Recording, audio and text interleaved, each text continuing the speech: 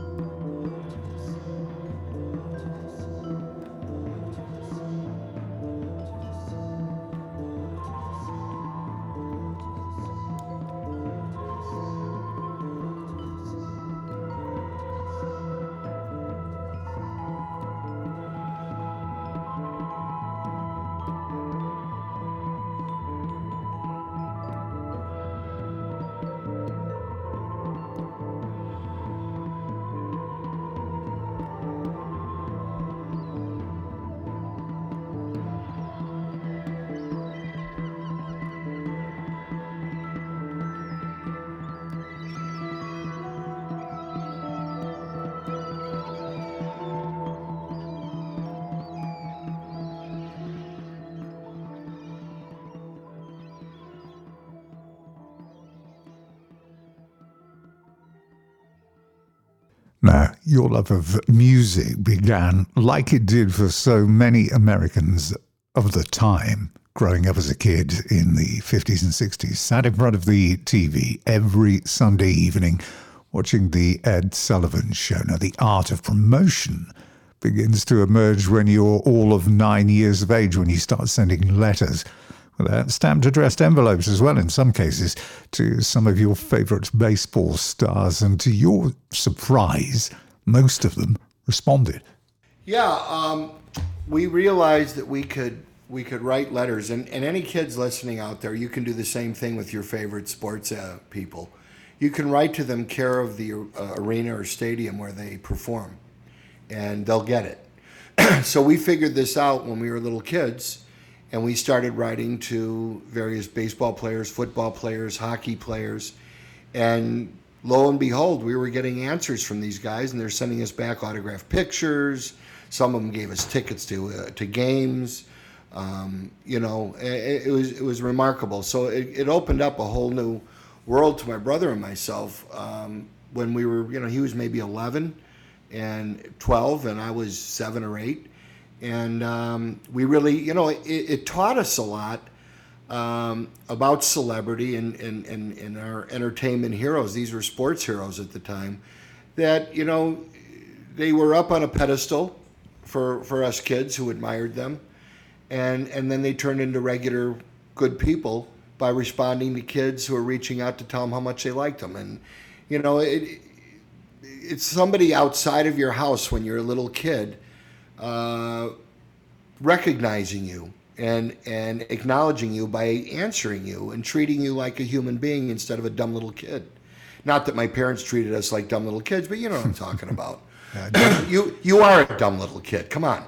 So, but then now you've got some validation where you got somebody possibly even famous or at least well known in your community that's acknowledging you. And I'll tell you what, for your esteem as a kid, it goes a long way. You gain confidence from that, and you learn how to deal with, situations that, with a head on your shoulders instead of really being a dumb little kid. You seem to have this knack, I picked up through reading the book, of being in the right place at the right time. Firstly, the Allman Brothers gig, where you sat behind the rather legendary road manager, Twiggs Lydon, who gave you the advice on how to get involved, turn up when the trucks get there. And so you followed his advice. Yeah, the best part of meeting Twiggs, and it was so, the opportunity was incredible, but it just kind of presented itself. He was there, and I was there. I'd only gone to the show because my new neighbor, who was in the downstairs part of the apartment building I moved into, was a usher at the show, and he says, "Hey, I got the Allman Brothers tonight. You want to come in? I'll let you in through the front door." And I'm sure Bill Graham didn't appreciate that, but I got in for free to that show, and I told Bill about it years later, and he laughed because we ended up working together. But at that show, I met Twigs at the sound desk in the middle of the auditorium, and I told him how badly I wanted to be in the business. I had no skills. I didn't know what I was going to be able to do, except I could hang, and I knew I could do something. And that's when he told me to just go climb onto an equipment truck and start pulling gear off, and you'll catch on with somebody. Well, the funniest part of that story is that, not only did I follow his advice and do that the next day when the Yes Band came to town, and I was talking in an English accent to the Bill Graham roadies, and I was talking like I was with Bill Graham to Yes's roadies, and I got away with this all day until dinner time rolled around, and Bill Graham shows up, and he goes, "Who the hell is this kid?" And I was busted, and he thought it was funnier in hell, and he let me hang around with him. He said, "You didn't get in anybody's way. You didn't screw up. You sound okay to me. Good one on you." So the great thing that happened 5 years later, so that was 1972. In May of 77, I had secured a job booking a nightclub that I didn't know I was going to get when I met Twigs. 5 years later, he was road managing the Dixie Dregs, which is a phenomenal band from the South. Yeah, And Steve Morse. Steve Morse came from them, who's in Deep Purple now, and Rod Morgenstern. Fantastic band, and Twigs was the road manager. So this is 5 years later, and this is 77, so I'm 22 years old now. I was 17 when I met him. And now I'm the promoter, and I come walking in, and this guy just about fell off his chair because he recognized me immediately. He says, "I didn't know if I was ever going to see you again." He goes, "This is your gig." Unbelievable. He was beside himself that he goes, "You really put this together in a very short period of time?" He goes, "People say nice things about you. That was the whole point, right?" And he goes, "Yeah, good for you." So that was one of the greatest, Those moments happen with me a lot. I mean, it's very bizarre. Yes, meeting him was good fortune. You moved to Phoenix and you picked, this is just beyond parody, really. You pick up a hitchhiker who happens to be Alice Cooper's tour production manager. Consider that thing with Twigs. That happened in San Francisco, in Berkeley, and 5 years later he's meeting me in Tempe, Arizona. I mean, you can't write this. First real gig you were at doing a job, Led Zeppelin, June 73. Uh-huh. Pretty memorable day, wasn't it? Arriving at 5 a.m., emptying bins, and then filling in for Jimmy Page when they all thought he'd gone AWOL. Well, that sounds a lot more glamorous than it was. I was on the sound desk. I like the way you say it better. I was on the sound desk, and it turned out that Jimmy was going to be late because he decided to take a normal plane from L.A. up to San Francisco instead of going on the band's charter. And he got there a couple of hours late as a result of it, and we had to entertain the audience. So they said, "Here's 12 8-tracks, play music for the audience." So I'm in the middle of that vast sea of people, and I don't remember any of the, I was going to say CDs. It was an 8-track. I remember I think I had Days of Future Past. That was one of the albums. And there was some other good music, and I managed to, just do it in different order for a couple of hours. But it was a fun gig to have, and then later on Jimmy showed up, and what a show. It was amazing, though, when you consider in 1973 the tickets were $6, and they were writing in the newspaper that the band made $190,000, which came out to about $1,000 a minute. And it's so humorous to look at that now when you think, what would Led Zeppelin make for a show today? Instead of that 190,000, be more like 19 million.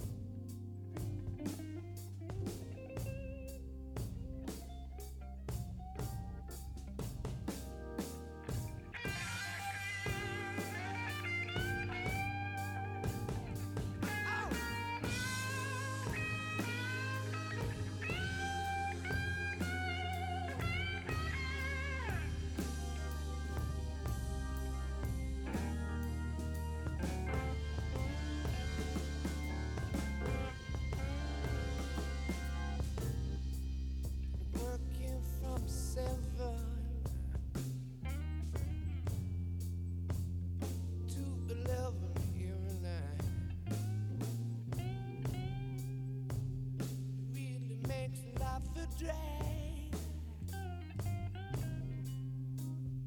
I don't think that's right.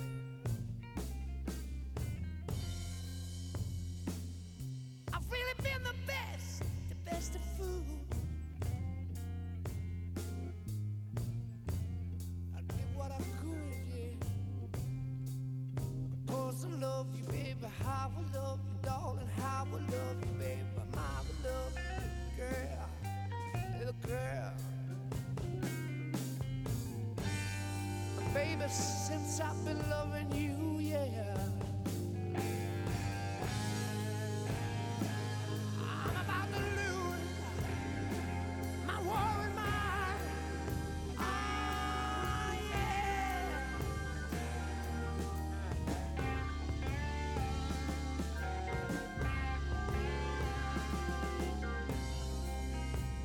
Everybody trying to tell me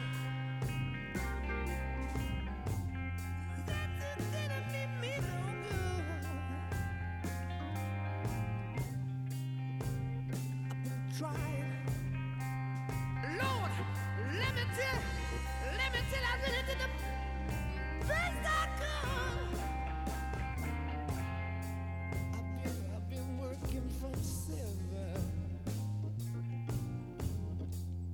to 11 every night. I said it kind of makes me laugh. A drag. Lord, yeah, that ain't right now. Since I've been loving you, I'm about to lose my working mind.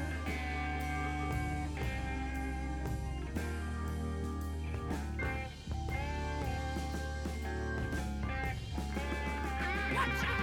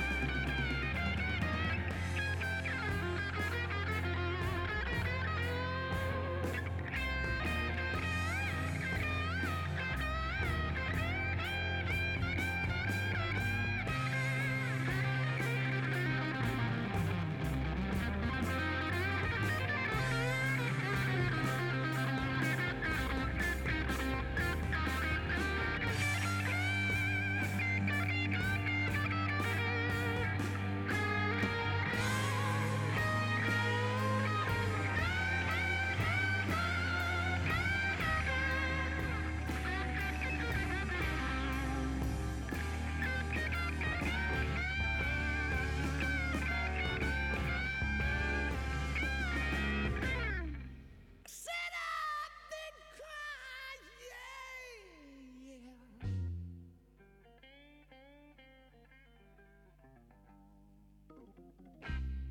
Oh, my tears, it felt like rain.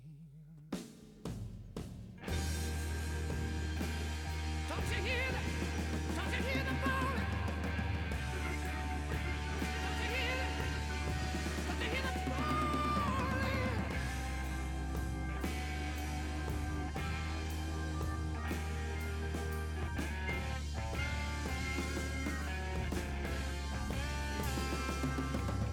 Do you remember, Mama, when I knocked up on your door?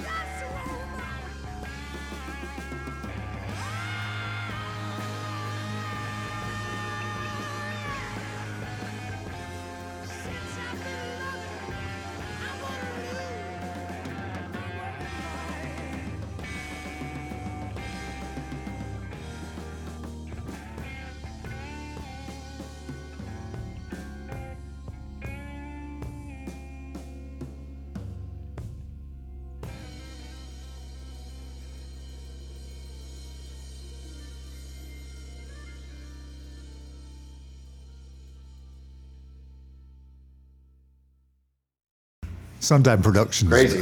Kicks off. And you started by trying to get Lindsey Buckingham, didn't you, and Stevie Nicks, who Right. was, as you said in the book, she was waiting tables still Right. in restaurants in LA. Yeah, I called her record company. I think it was Polydor, and I ended up being led to her father, whose name was Jess Nicks, who proved to be a very important figure in my concert promoting life and my personal life too. We all became family. But I had to call Jess up to find Stevie, and he told me he was very frank with me. She's waiting tables over in LA. You got a gig for her? Let's do it. So I was going to do Buckingham Nicks is what it was called. Dan Fogelberg and another guy named Jerry Riopel. And Jerry Riopel was going to be the headliner. They're all going to make $1,500 a piece and $4,500 for the show. And I didn't pull the trigger. And had I pulled the trigger, I could have probably sold 2 shows out with that, because at the time, all 3 of those artists were huge here in Phoenix. We had a radio station here that played everybody that was making good music, and there's so much of it coming out in the 70s that got passed over in so many other cities because they didn't have a radio station with the people we had here. And it was integral to my growth as a promoter here, in that, you know, you had a station that actually broke bands and their great music over the radio, instead of like today, the only way you can find music anywhere is if a friend of yours turns you onto it, or you happen to turn on Spotify or something. But it's all by chance anymore.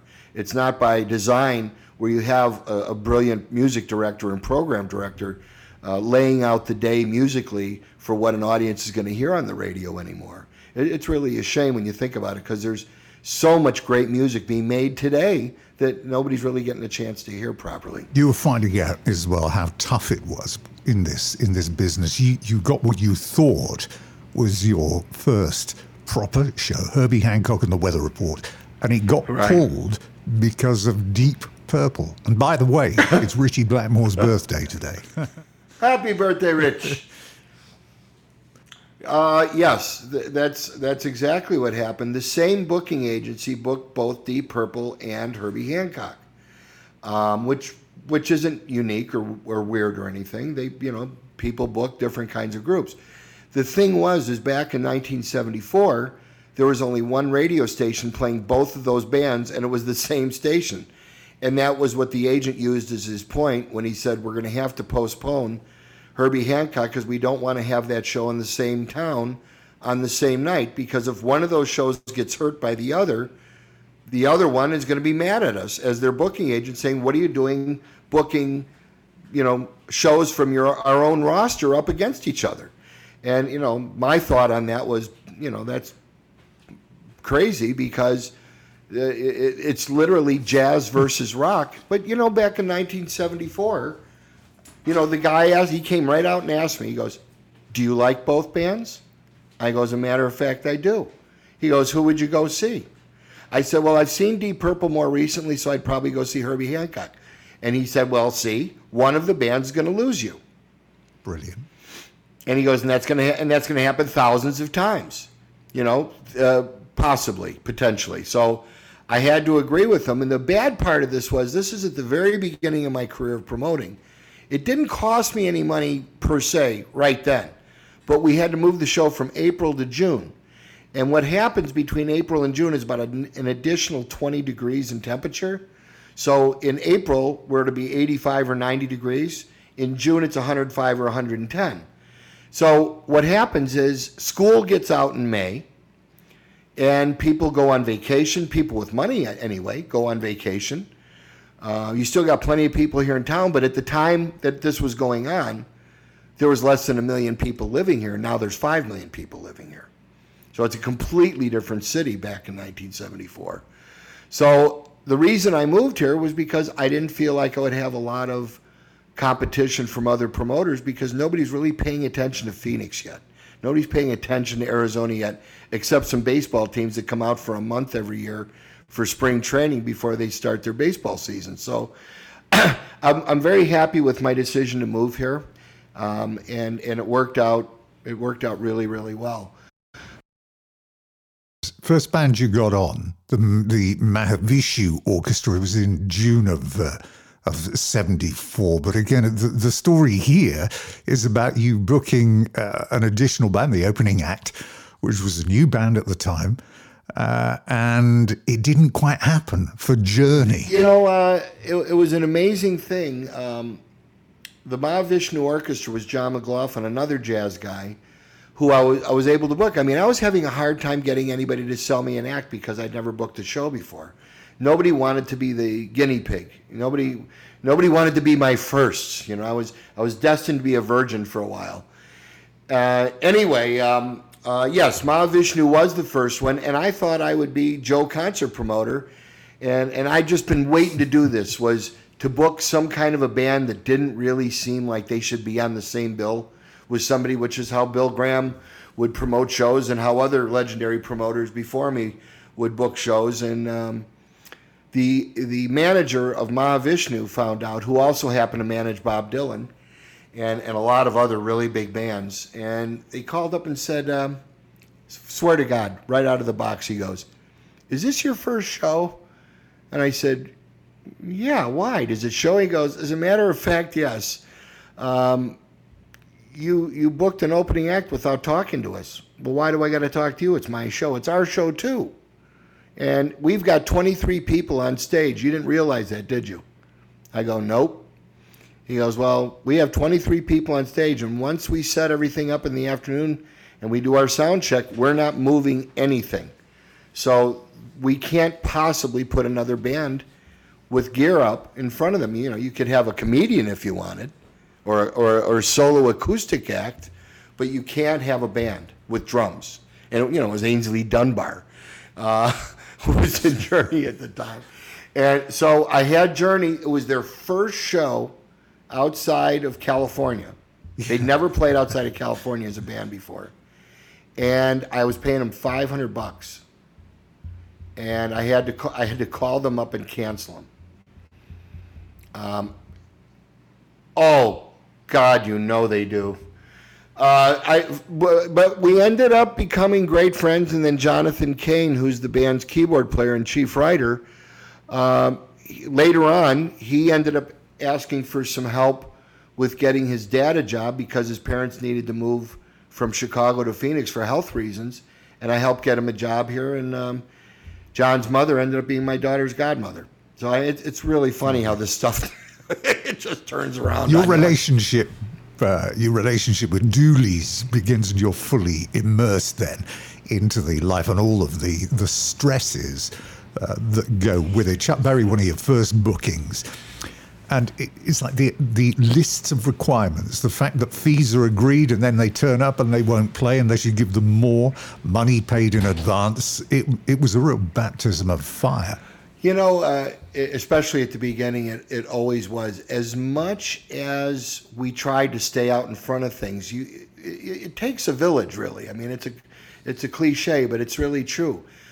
You know, I mean, in the 70s, doing shows was much different than now, because now I have a production manager. Back then, I couldn't afford a production manager.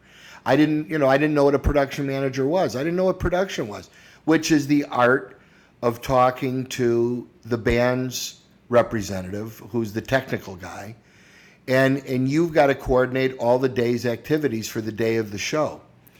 You know, what time they're going to get there, how many helpers you want to unload, and stagehands to help you set up, and everything from there on. And back in the day, I had to do everything, and we really didn't have formal job descriptions like we do today. A promoter did everything. I mean, there's something, get this one, you'll laugh at this. A good production manager for a show, depending on the size of the show, will make anywhere from $1,000 to $2,500 per show. And when you consider this would involve hundreds, possibly thousands of emails of all of the details to work out the show, down to the last brown M&M in the catering room, and the last stagehand and assistant and runner and wardrobe person, makeup person, whatever you got to get. These people work on these things, you know, forever, it seems. And when I make up a budget for a concert, and if I try to put in production manager, they always say, and this goes back to back then, they said, you're the promoter, either you do the production or you pay for it out of your own pocket. We're not going to pay for it. It's not a show expense. I said, you really want me getting in the middle of technical things? Are you crazy? You don't want me talking about electricity. My dad was an electrician, by the way. Anyway, it's a funny business, but over the years, I had some of the wildest stuff happen where bands just didn't show up. I remember I had Dobie Gray. Remember that guy, Dobie Gray? Yeah, I do. He had that rock and roll song. He just didn't show up. Just didn't show up. And the good news, 5 people had bought tickets, so it was so great that nobody showed up. I didn't have to give him his money, and I didn't lose as much.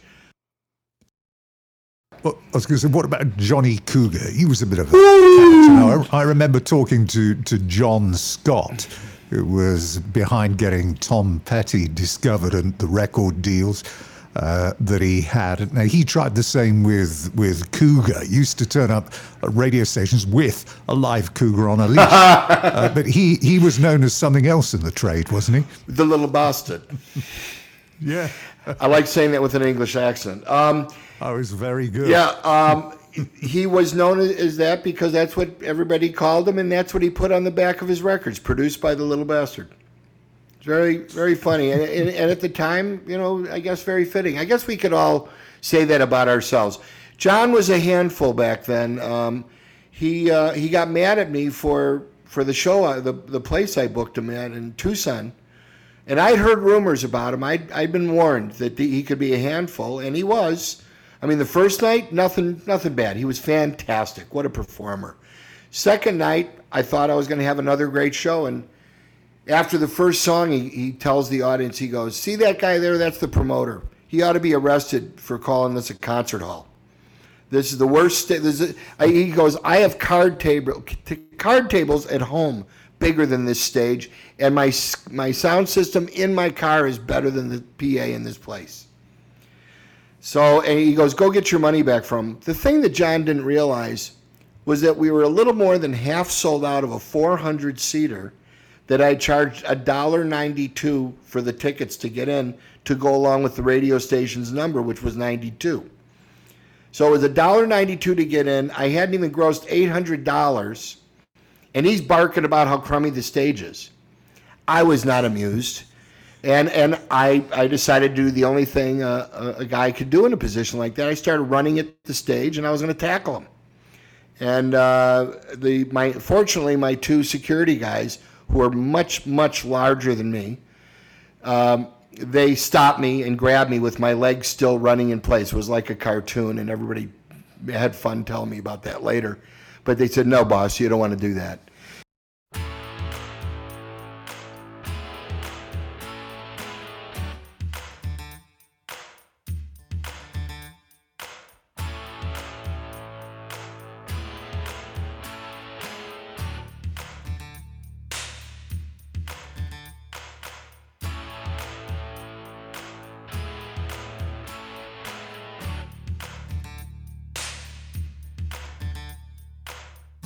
Little ditty about Jack and Diane, 2 American kids growing up in the heartland. Jackie gonna be a football star, Diane's debutante backseat of Jackie's car.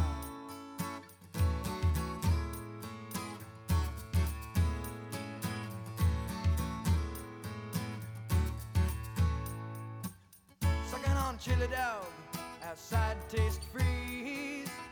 Diane sitting on Jackie's lap, got his hands between her knees.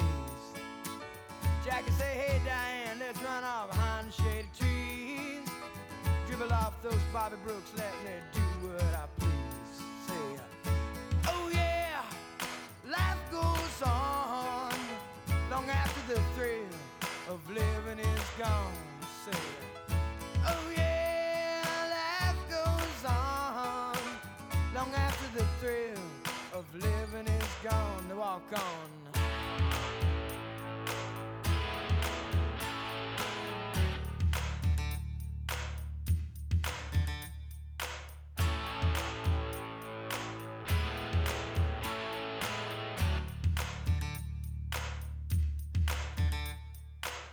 Jacks his back, collects his thoughts for the moment, scratches his head and does his best James Dean.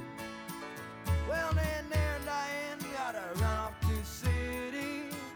Diane says, baby, you ain't missing nothing. But Jackie say, oh yeah, life goes on long after the thrill of living is gone. Oh yeah, they say life goes on long after the thrill of living is gone.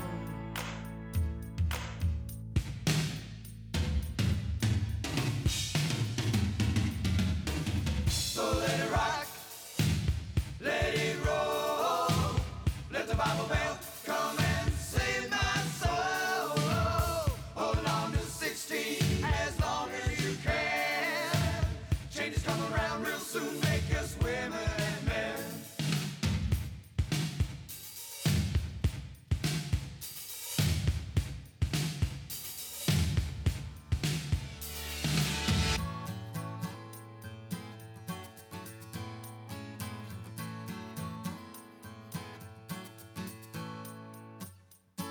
Oh yeah, life goes on long after the thrill of living is gone.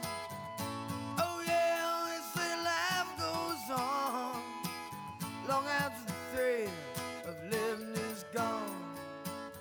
A little ditty about Jack and Diane, two American kids doing the best they can.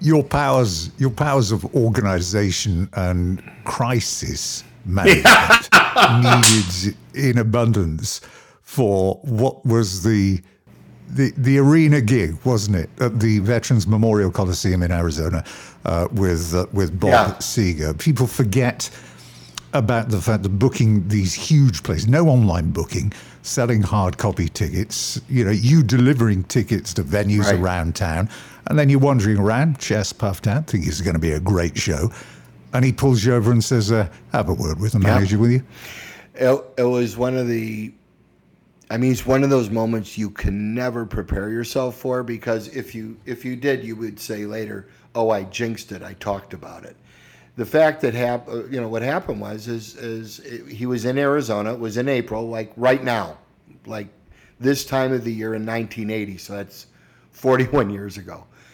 And Bob had been in town for a day or two prior to the show, and it's very, very dry in Arizona. In most other places you got 20, 30, 40, 50% humidity or higher. Whereas in Arizona, at this time of the year, maybe it's 5%, 8%, 10%. So it's very dry, and the dryness just took his voice away and caused him to completely get laryngitis. And he said, "I can't sing the song Main Street," and it was number one in the country right then. He goes, "I can't go on tonight." And I said, "I got an idea, Bob. Drop that damn song. I always hated that song anyway." And he goes, no, it's number one. Can't. He goes, there's no way I can do a show without playing that song. And he goes, what are you so disappointed about? He goes, I'll come back, I promise. I said, Bob, it's 5 o'clock at night. We had a lobster dinner for everybody. Lobster's cooked. Everybody's eating dinner, getting ready for the show. People are getting ready at home. They're getting dressed. They're going to dinner. They're on their way to the place. And we had to get on the radio and close up the fences to the building so nobody could get on the premises and announce that the show was canceled. And the following day, or no, it was the next week, we announced not only one makeup date, but 2 makeup dates, because he said, since we sold out so fast, well, let's add another show, and I can make some money for coming all the way back out here from Detroit. And he also had Tucson that he had to cancel, which wasn't my show. So he came out for the 3 dates and did them and sold them all out again, and everybody was happy. But the thing that was crushing me at the time, back in April, when he was canceling the show, was I had to pay for all of those expenses, which came out just for the day of the show expenses that I was out of pocket, that they were going to take out of the ticket sales, was over $30,000. And this is 1980, so just figure out what $30,000 is now. It's well into the hundreds, I would think. And Bob wrote the check to me for those expenses so that I could cover them in the meantime. Nobody's ever done that before or since, by the way. And he covered the costs until we played the date again in June.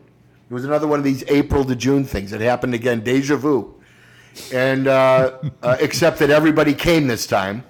And then he got his money back, when we played the dates. But I couldn't take the money out of the ticket sales because that wasn't my money to spend. The show didn't happen in April. It was getting postponed. So it was definitely the getting a real experience, a real lesson or an education at the hands of this tragic, accident that happened where he lost his voice.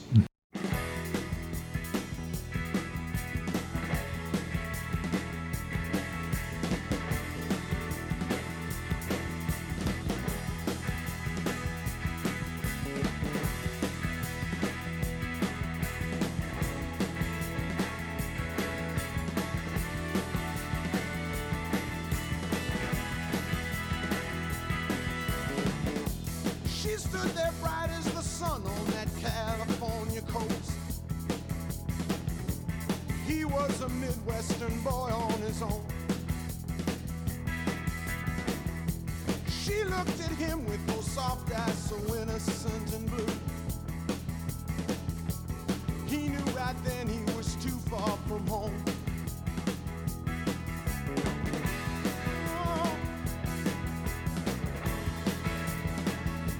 Too far from home.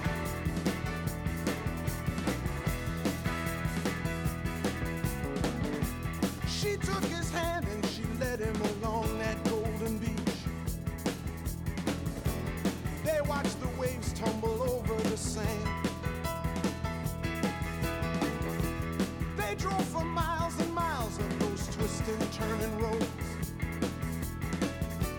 Higher and higher and higher they climbed. In those Hollywood nights, in those Hollywood hills, she was looking so right in her diamonds and frills. All those big city nights, in those high rolling hills, above all the lights, she had all of the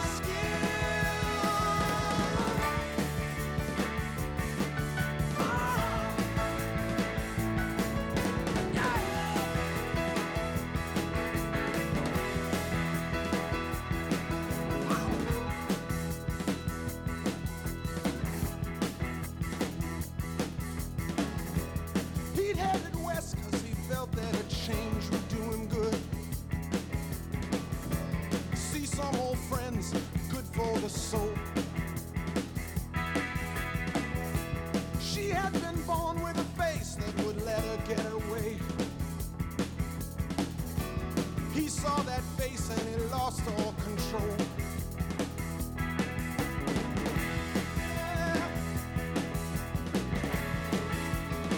He had lost all control.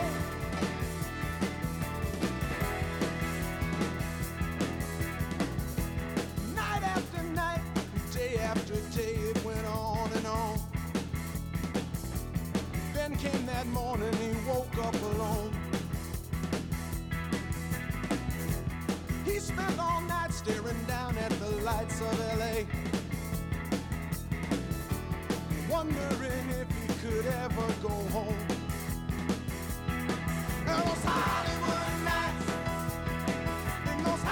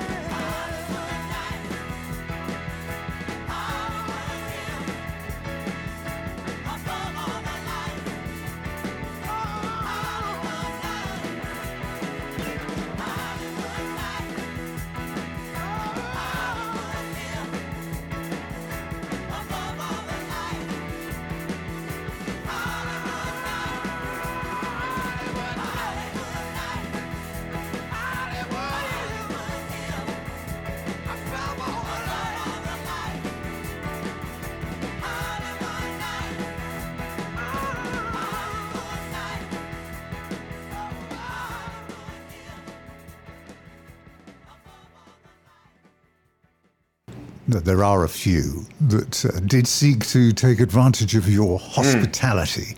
I'm thinking in particular here of James Brown, who decided he liked it in town so much he wanted to extend a hotel stay by a week and not pay. You make it sound so pleasant. Well, part of James's deal, and I don't like, for this reason partly, but I never liked getting involved in the band's accommodations. When I pay somebody a guarantee to come and perform a show, how they get to town, where they stay, how they get to the show, how they get back to the hotel or the airport, I like to leave that up to them. That's all very personal stuff. I don't want to get involved with moving people around. I really don't. Now, if somebody calls me up and says, hey, give me the name of a limousine company, no problem. Or give me the name of a driver, no problem. But I don't want to be involved in selecting hotels, because if they don't like the hotel, you're an idiot. If you personally supply the cars for him and the guy's late or he doesn't show up, you're an idiot. So stay out of that stuff. That's one of my rules. It's like, it's one thing for me to go catering the show, breakfast, lunch, and dinner for the crew and the band. That's one thing. They give us a list of things that they want us to get. We're happy to do it. We're their hosts for the night. Backstage is not only a dressing room, but it's their home for the day and for that night. So you want to look after them the best you can. But every now and again they get carried away with what they want to get from you. And in my book, pardon the pun, if I'm not aware of certain special needs going in, and they want those things later on, I'm happy to help them arrange it and get it for them. But at that stage, usually I'm a little past paying for it myself. But you'd be surprised how many business people on the road try to get the snooker, the promoter, into paying for things that they never agreed to, just because he's the promoter, and that unveiled threat of, you want to see these guys again, don't you? So, it's like sometimes with some people, doing your job just isn't enough. They got to get more out of you. That used to happen more in the past than it does now. That kind of stuff generally doesn't happen anymore. We all know each other. Everybody's on to everybody. It's like, don't pull any of that stuff. The tour rider became legendary in the 1980s. It seemed to be a race to find out who could provide the most outrageous request. All started, of course, with Van Halen inserting, the clause for the no brown M&Ms, all done to make sure that people read the rider. But you had Queen with the cheese board, Prince who wanted 10 grand's worth of roses and carnations flown in from Holland, the petting zoo. Which was the most outrageous request that you had? Well, the petting zoo is a joke, but I absolutely loved it. And they put it in there for the same reason, was they wanted to see if people were reading what they were getting sent. Because, the best thing when you're going to host a party and you're going to have special guests come and play music, you want to make sure they're comfortable and they have what they need, whether it's a certain type of beer or Cokes or ice or towels or food or whatever you want to do. But when I saw this thing, the petting zoo, I laughed so hard for so long. I thought it was just fantastic. And I didn't have the time to do it. The contract just showed up the day of the show, and I had to sign it for technicality purposes just to have it on the records.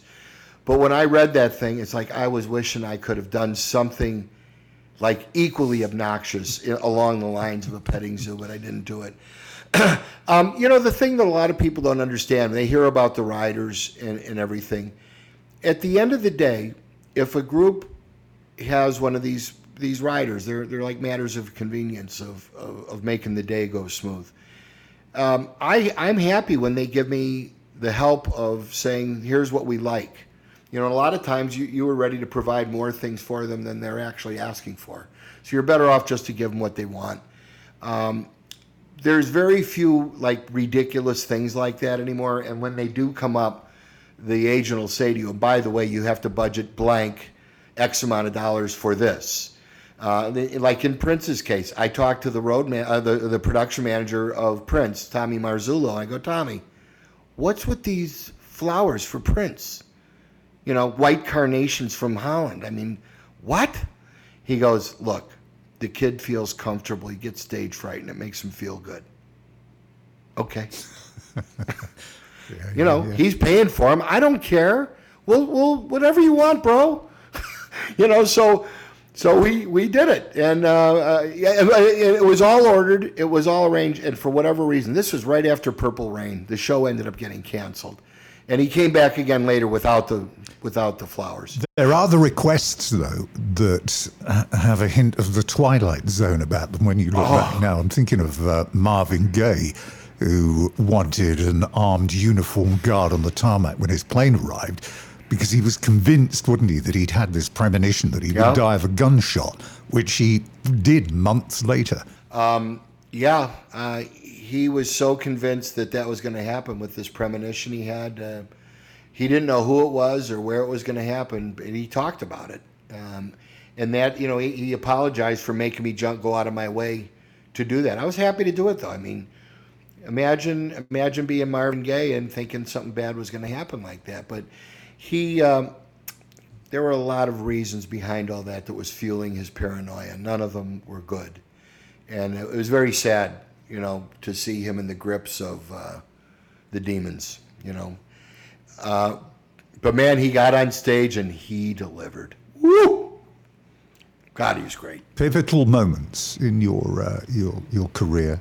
A lot of them surrounding your relationship with Bill Graham, who, and it was enhanced again after you did this amazing job promoting the Grateful Dead, not once, but you then did it again when you were the one that opened up Las Vegas into realizing that, hey, listen, there's money to be made here in live gigs. Yep. Yeah. Now what happened with the Dead was they had played there in Vegas in the 70s, and as far as I know, I'd have to look it up. I'm not 100% sure, but as far as I know, they didn't play during the 80s because they didn't even sell out the 7,000-seat Aladdin Hotel prior to that. So Bill Graham's guys, the Barsotti brothers, as they're famously known, were working on a gig in Vegas, and the guy from the stadium where they played called me up and said, hey, I wanted to let you know that we're talking about doing these Dead shows. Do you know anything about it? And I didn't, so I called Bob up, Barsotti, and he says, yeah, we've been working on it all year. It's going to happen. I said, I want in. I'm the guy that puts on all the shows in Vegas. The promoters at the time, back then, kind of had an unwritten rule, which is you stayed in your own state or you stayed in the places that you worked in primarily. And my places were Vegas, Phoenix, and Tucson, and Albuquerque. Four of the greatest cities in the southwest part of the country, all beautiful places. And the beautiful thing about all of them was nobody was here promoting shows in any of these places. So I was here by myself, and that was why I moved out here. Mama didn't raise no fool. So I came out here and started doing all that, and when the Dead shows came around, we literally... The Dead, and we didn't know we were doing this at the time, but it literally put Vegas on the rock and roll map, turning it into a rock and roll destination, which it certainly is now. But that was the first big exclamation point in rock history with regards to Las Vegas, where we proved that over 80,000 tickets could be sold for a weekend event. We had the Grateful Dead in Santana the first year, 1991. Bill got killed that year in that fall. Helicopter. I was burying him. I was burying him on my 37th birthday. I was throwing dirt on him. It was awful. And the next year we resumed it. We just kept going. And the next year we had the band for 3 nights with Steve Miller. The next was with Sting. The next was with Traffic, which was just unbelievably brilliant. And then we had Dave Matthews, 3 nights each. And that was like the second or third biggest town in Las Vegas every year when we brought the Dead to town. And the whole climate, the whole attitude that we originally were met with in 1991, which was the casino people hated us. They hated all the hippies. And then they realized when they left, they dropped behind millions of dollars and in gambling and food and drinks and hotels and everything else. So by the next year, we were a little bit more welcome. And by the third year, when Sting came, and now we've got the king of AOR, CHR, opening our show. I mean, the crossover was incredible. And there were banners in the town over the strip going, "Welcome Dead fans to Vegas." I mean, we did an about face with the public there like you wouldn't believe, because we literally created a new holiday weekend every time we showed up with our 45,000 people. Brilliant. And for 3 nights, yeah, it was genius. But the great thing about it was it wasn't done by design. All we were trying to do was book a successful concert, and it ended up changing the culture there.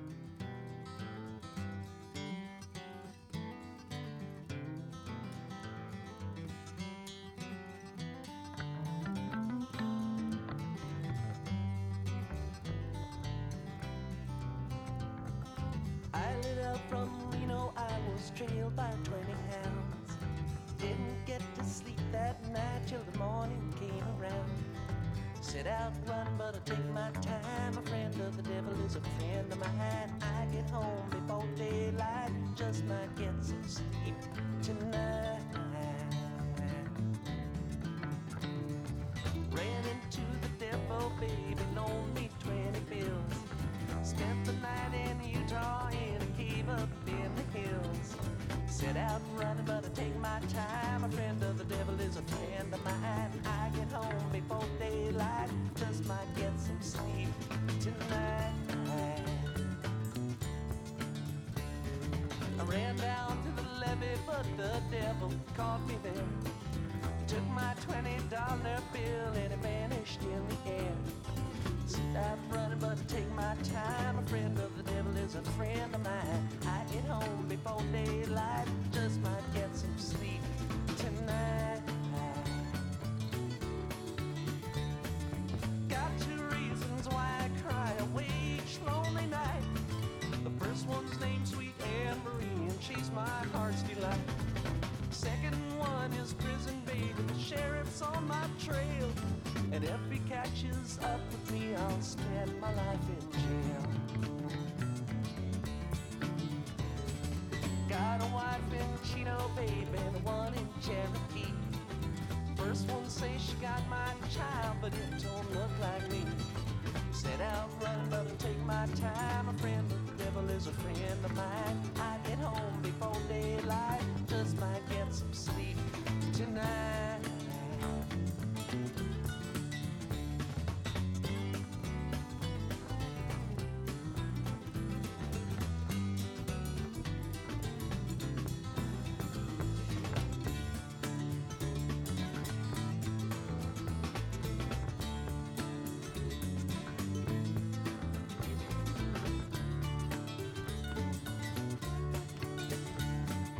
Got 2 reasons why I cry away each lonely night. The first one's named Sweet Anne Marie, and she's my heart's delight. The second one is prison baby, the sheriff's on my trail. And if he catches up with me, I'll spend my life in jail. Got a wife in Chino, baby, and one in Cherokee. First one says she got my child, but it don't look like me. I set out running, but I take my time. A friend of the devil is a friend of mine. I get home before daylight, just might get some sleep tonight.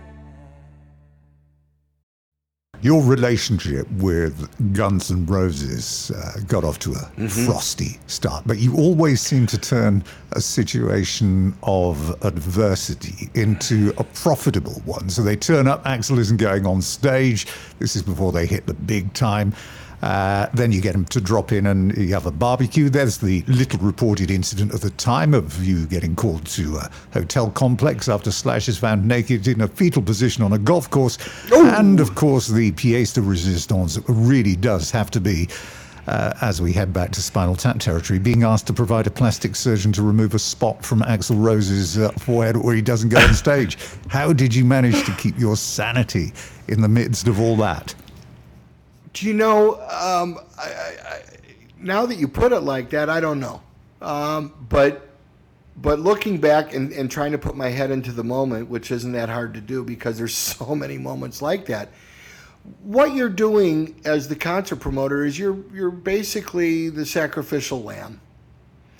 You're the one that's sent to do their bidding, and I'm not saying that's a bad thing. Some of the requests and needs and demands, they're outrageous sometimes. They're crazy. But the thing is, remember, we're not dealing with Schweitzer and Einstein here. We're dealing with rock and roll people. We're dealing with people who are used to having their immediate needs tended to immediately. They have people they pay 24/7 to look after them, and it's not because they're spoiled. It's because there is a heaviness on these people as performers, obligation, responsibility to show up and deliver. And it's hard. Just because you're that person with that talent, you wrote that great song, or you sang that great song, or you played that great guitar solo in the middle of that song, and people want to hear it recreated live. Just because you did that doesn't make you not human, and that, you're not going to have your own share of human problems every now and then. And like in Axl's case, he was, I mean, I laugh about it now, and maybe he does. I have no idea. I haven't talked to him in years. But, when somebody calls you up as serious can be and says, his face is going to be on a screen 8 by 10 feet on two sides of the stage, on both sides of the stage. And the very thought of him singing and his bandana slipping and there being a giant cyclops of a zit in the middle of his forehead showing up is enough to scare him off the stage. So, okay, what do you want me to do? Can you get a plastic surgeon? For tomorrow? Yeah, and he's got to meet him at the airport because we need to know that you have him. And then they'll go to the hotel and take care of it. So it turned out that my wife at the time had made acquaintance with the plastic surgeon for her chest, not for a forehead zit. And I called the guy up, and he was beside himself. He thought it was crazy, but he said he would do it. I mean, they paid him a lot of money to go meet him there and go to the hotel. And he said it took him about an hour and a half all told from the time he left to the time he got back. It was very simple. But I told him, I said, I'll give you an extra $1,000 if you'll sew a boob onto his forehead for him. And that didn't happen. But I thought it was hilarious. And I told everybody that later, and they all thought it was quite fun, except for Axl. He didn't think that was funny a bit. But great people. I love my days with Guns N' Roses. I was going to say, the thing that happens in the midst of these crises when they occur and they take place is you're not thinking about how I'm going to get through this. You're thinking that you're going to do whatever it takes to get through it, and in the most reasonable manner possible. And a lot of times you got to check your own opinions and your own thoughts about these things, so as not to make an opinion known about it while you're trying to get something done for somebody, even if it's a little bit outrageous. You do what you got to do.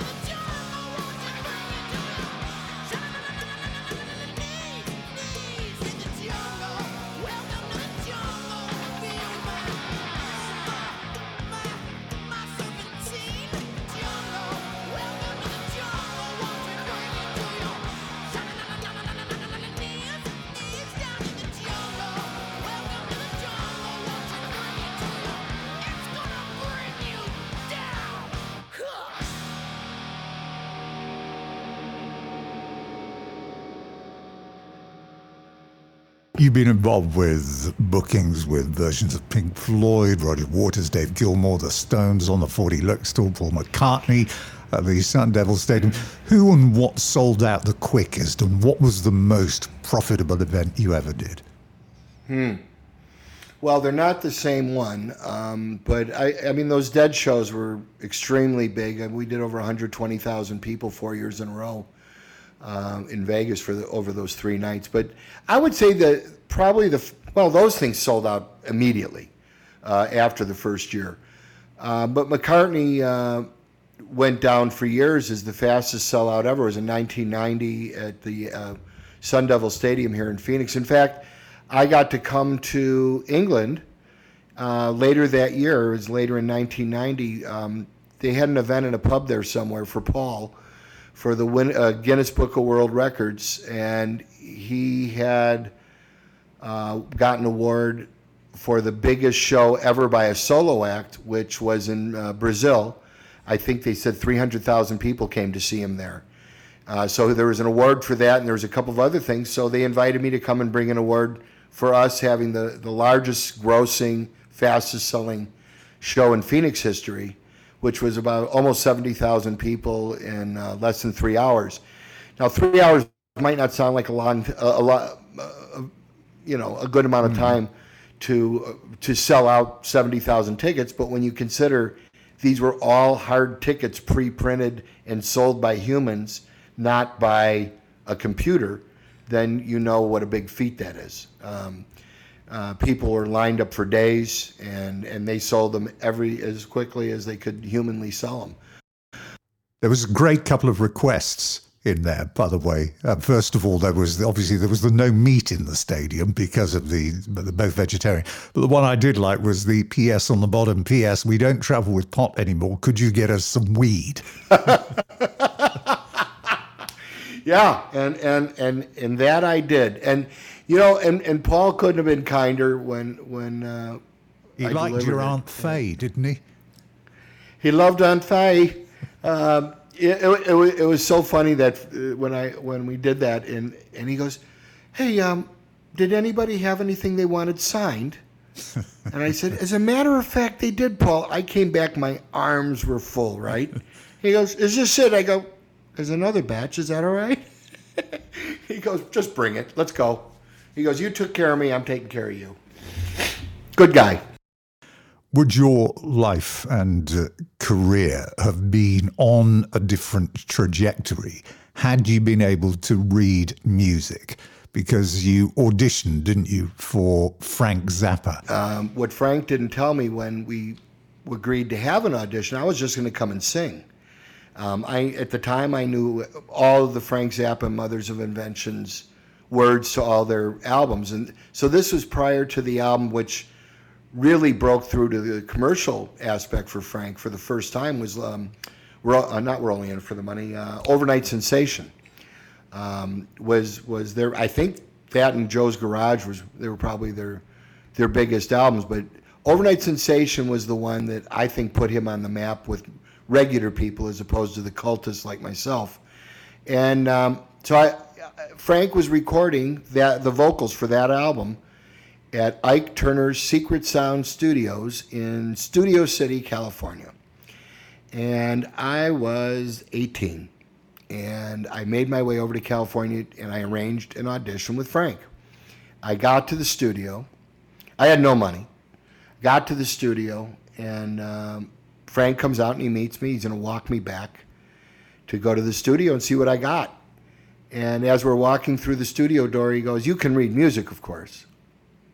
And I stopped, and he stopped. He goes, "Oh, come on." He goes, I'm not even going to audition you because I'll probably love you and want you to play with me. And I'm not going to, I swore to myself I was never going to let anybody else in the band that couldn't read music. Well, he did let Joe Satriani and Adrian Belew play with him, right? They don't read. But I don't play like them either.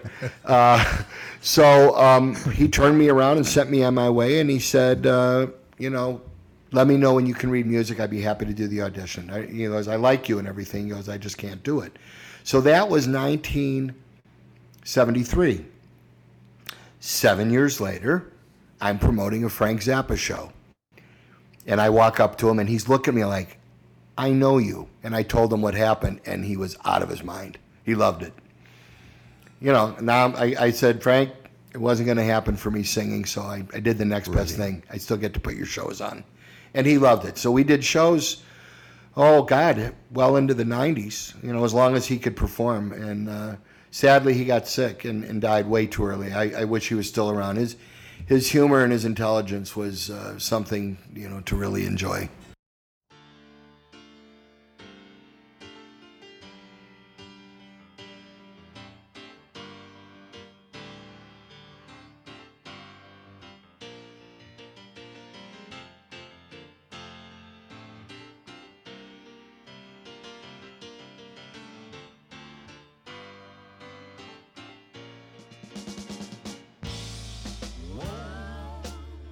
Are we moving too slow? Have you seen us, Uncle Remus? We look pretty sharp in these clothes. Yes, we do. Unless we get sprayed with a hose. It ain't bad in the day if they squirt it your way. Except in the winter when it's froze. And it's hard if it hits on your nose.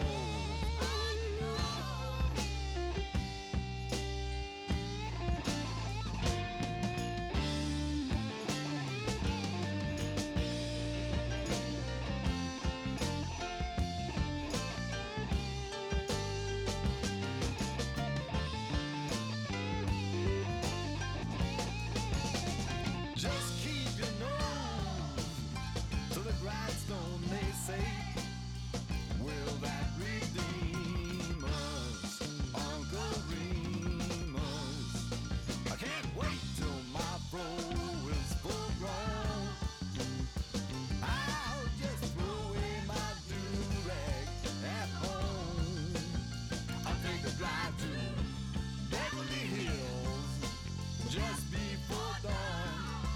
And knock the little jockeys off the rich people's lawn. And before they get up, I'll be gone, I'll be gone. Before they get up, I'll be knocking the jockeys off the lawn. Down the dune.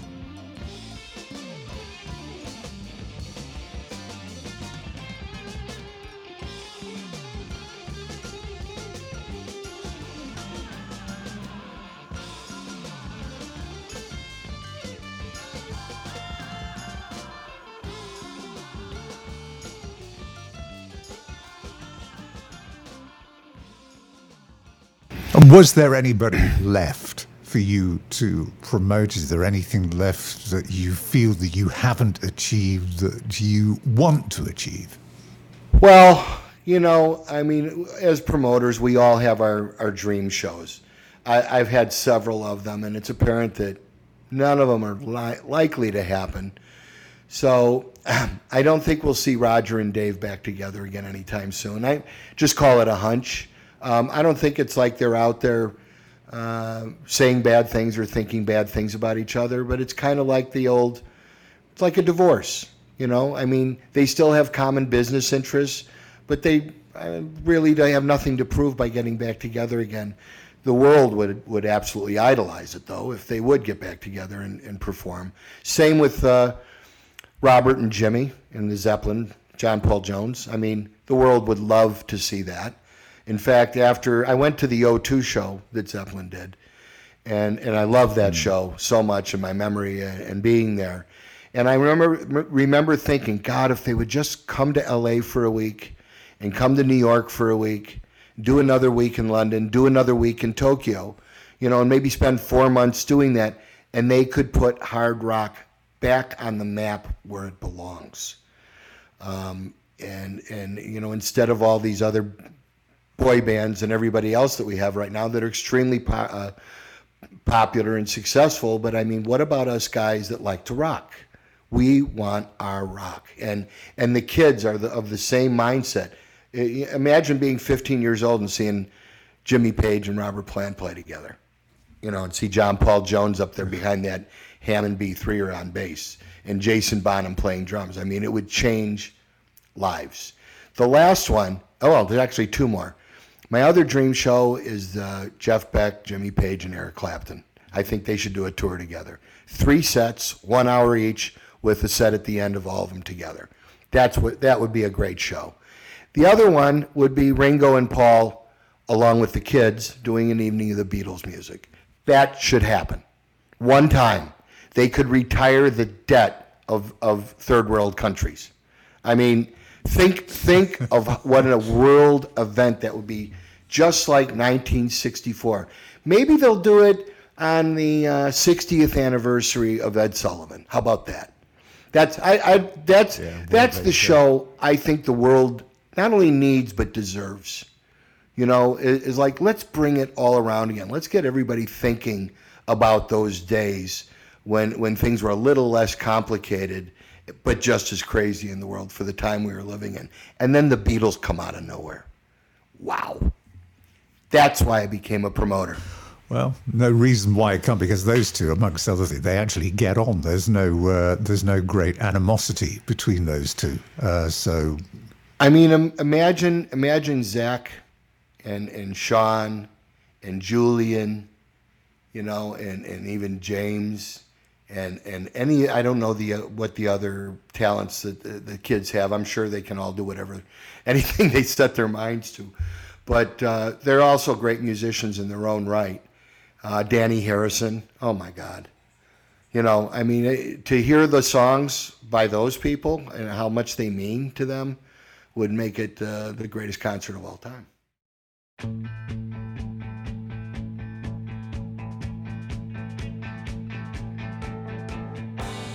Jojo was a man who thought he was a loner, but he knew it couldn't last.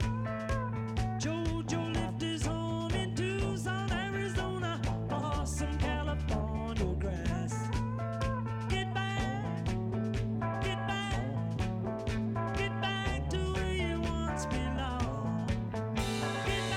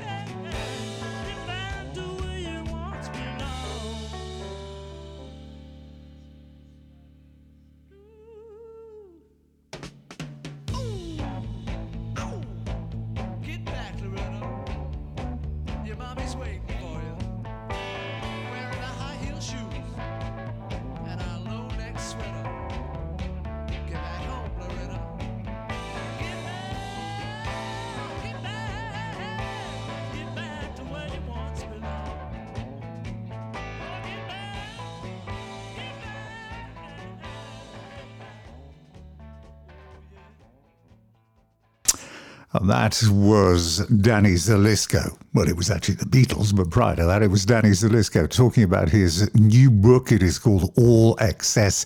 It is out now via all the usual channels. It's a great read with some really good photographs as well of the time over the years.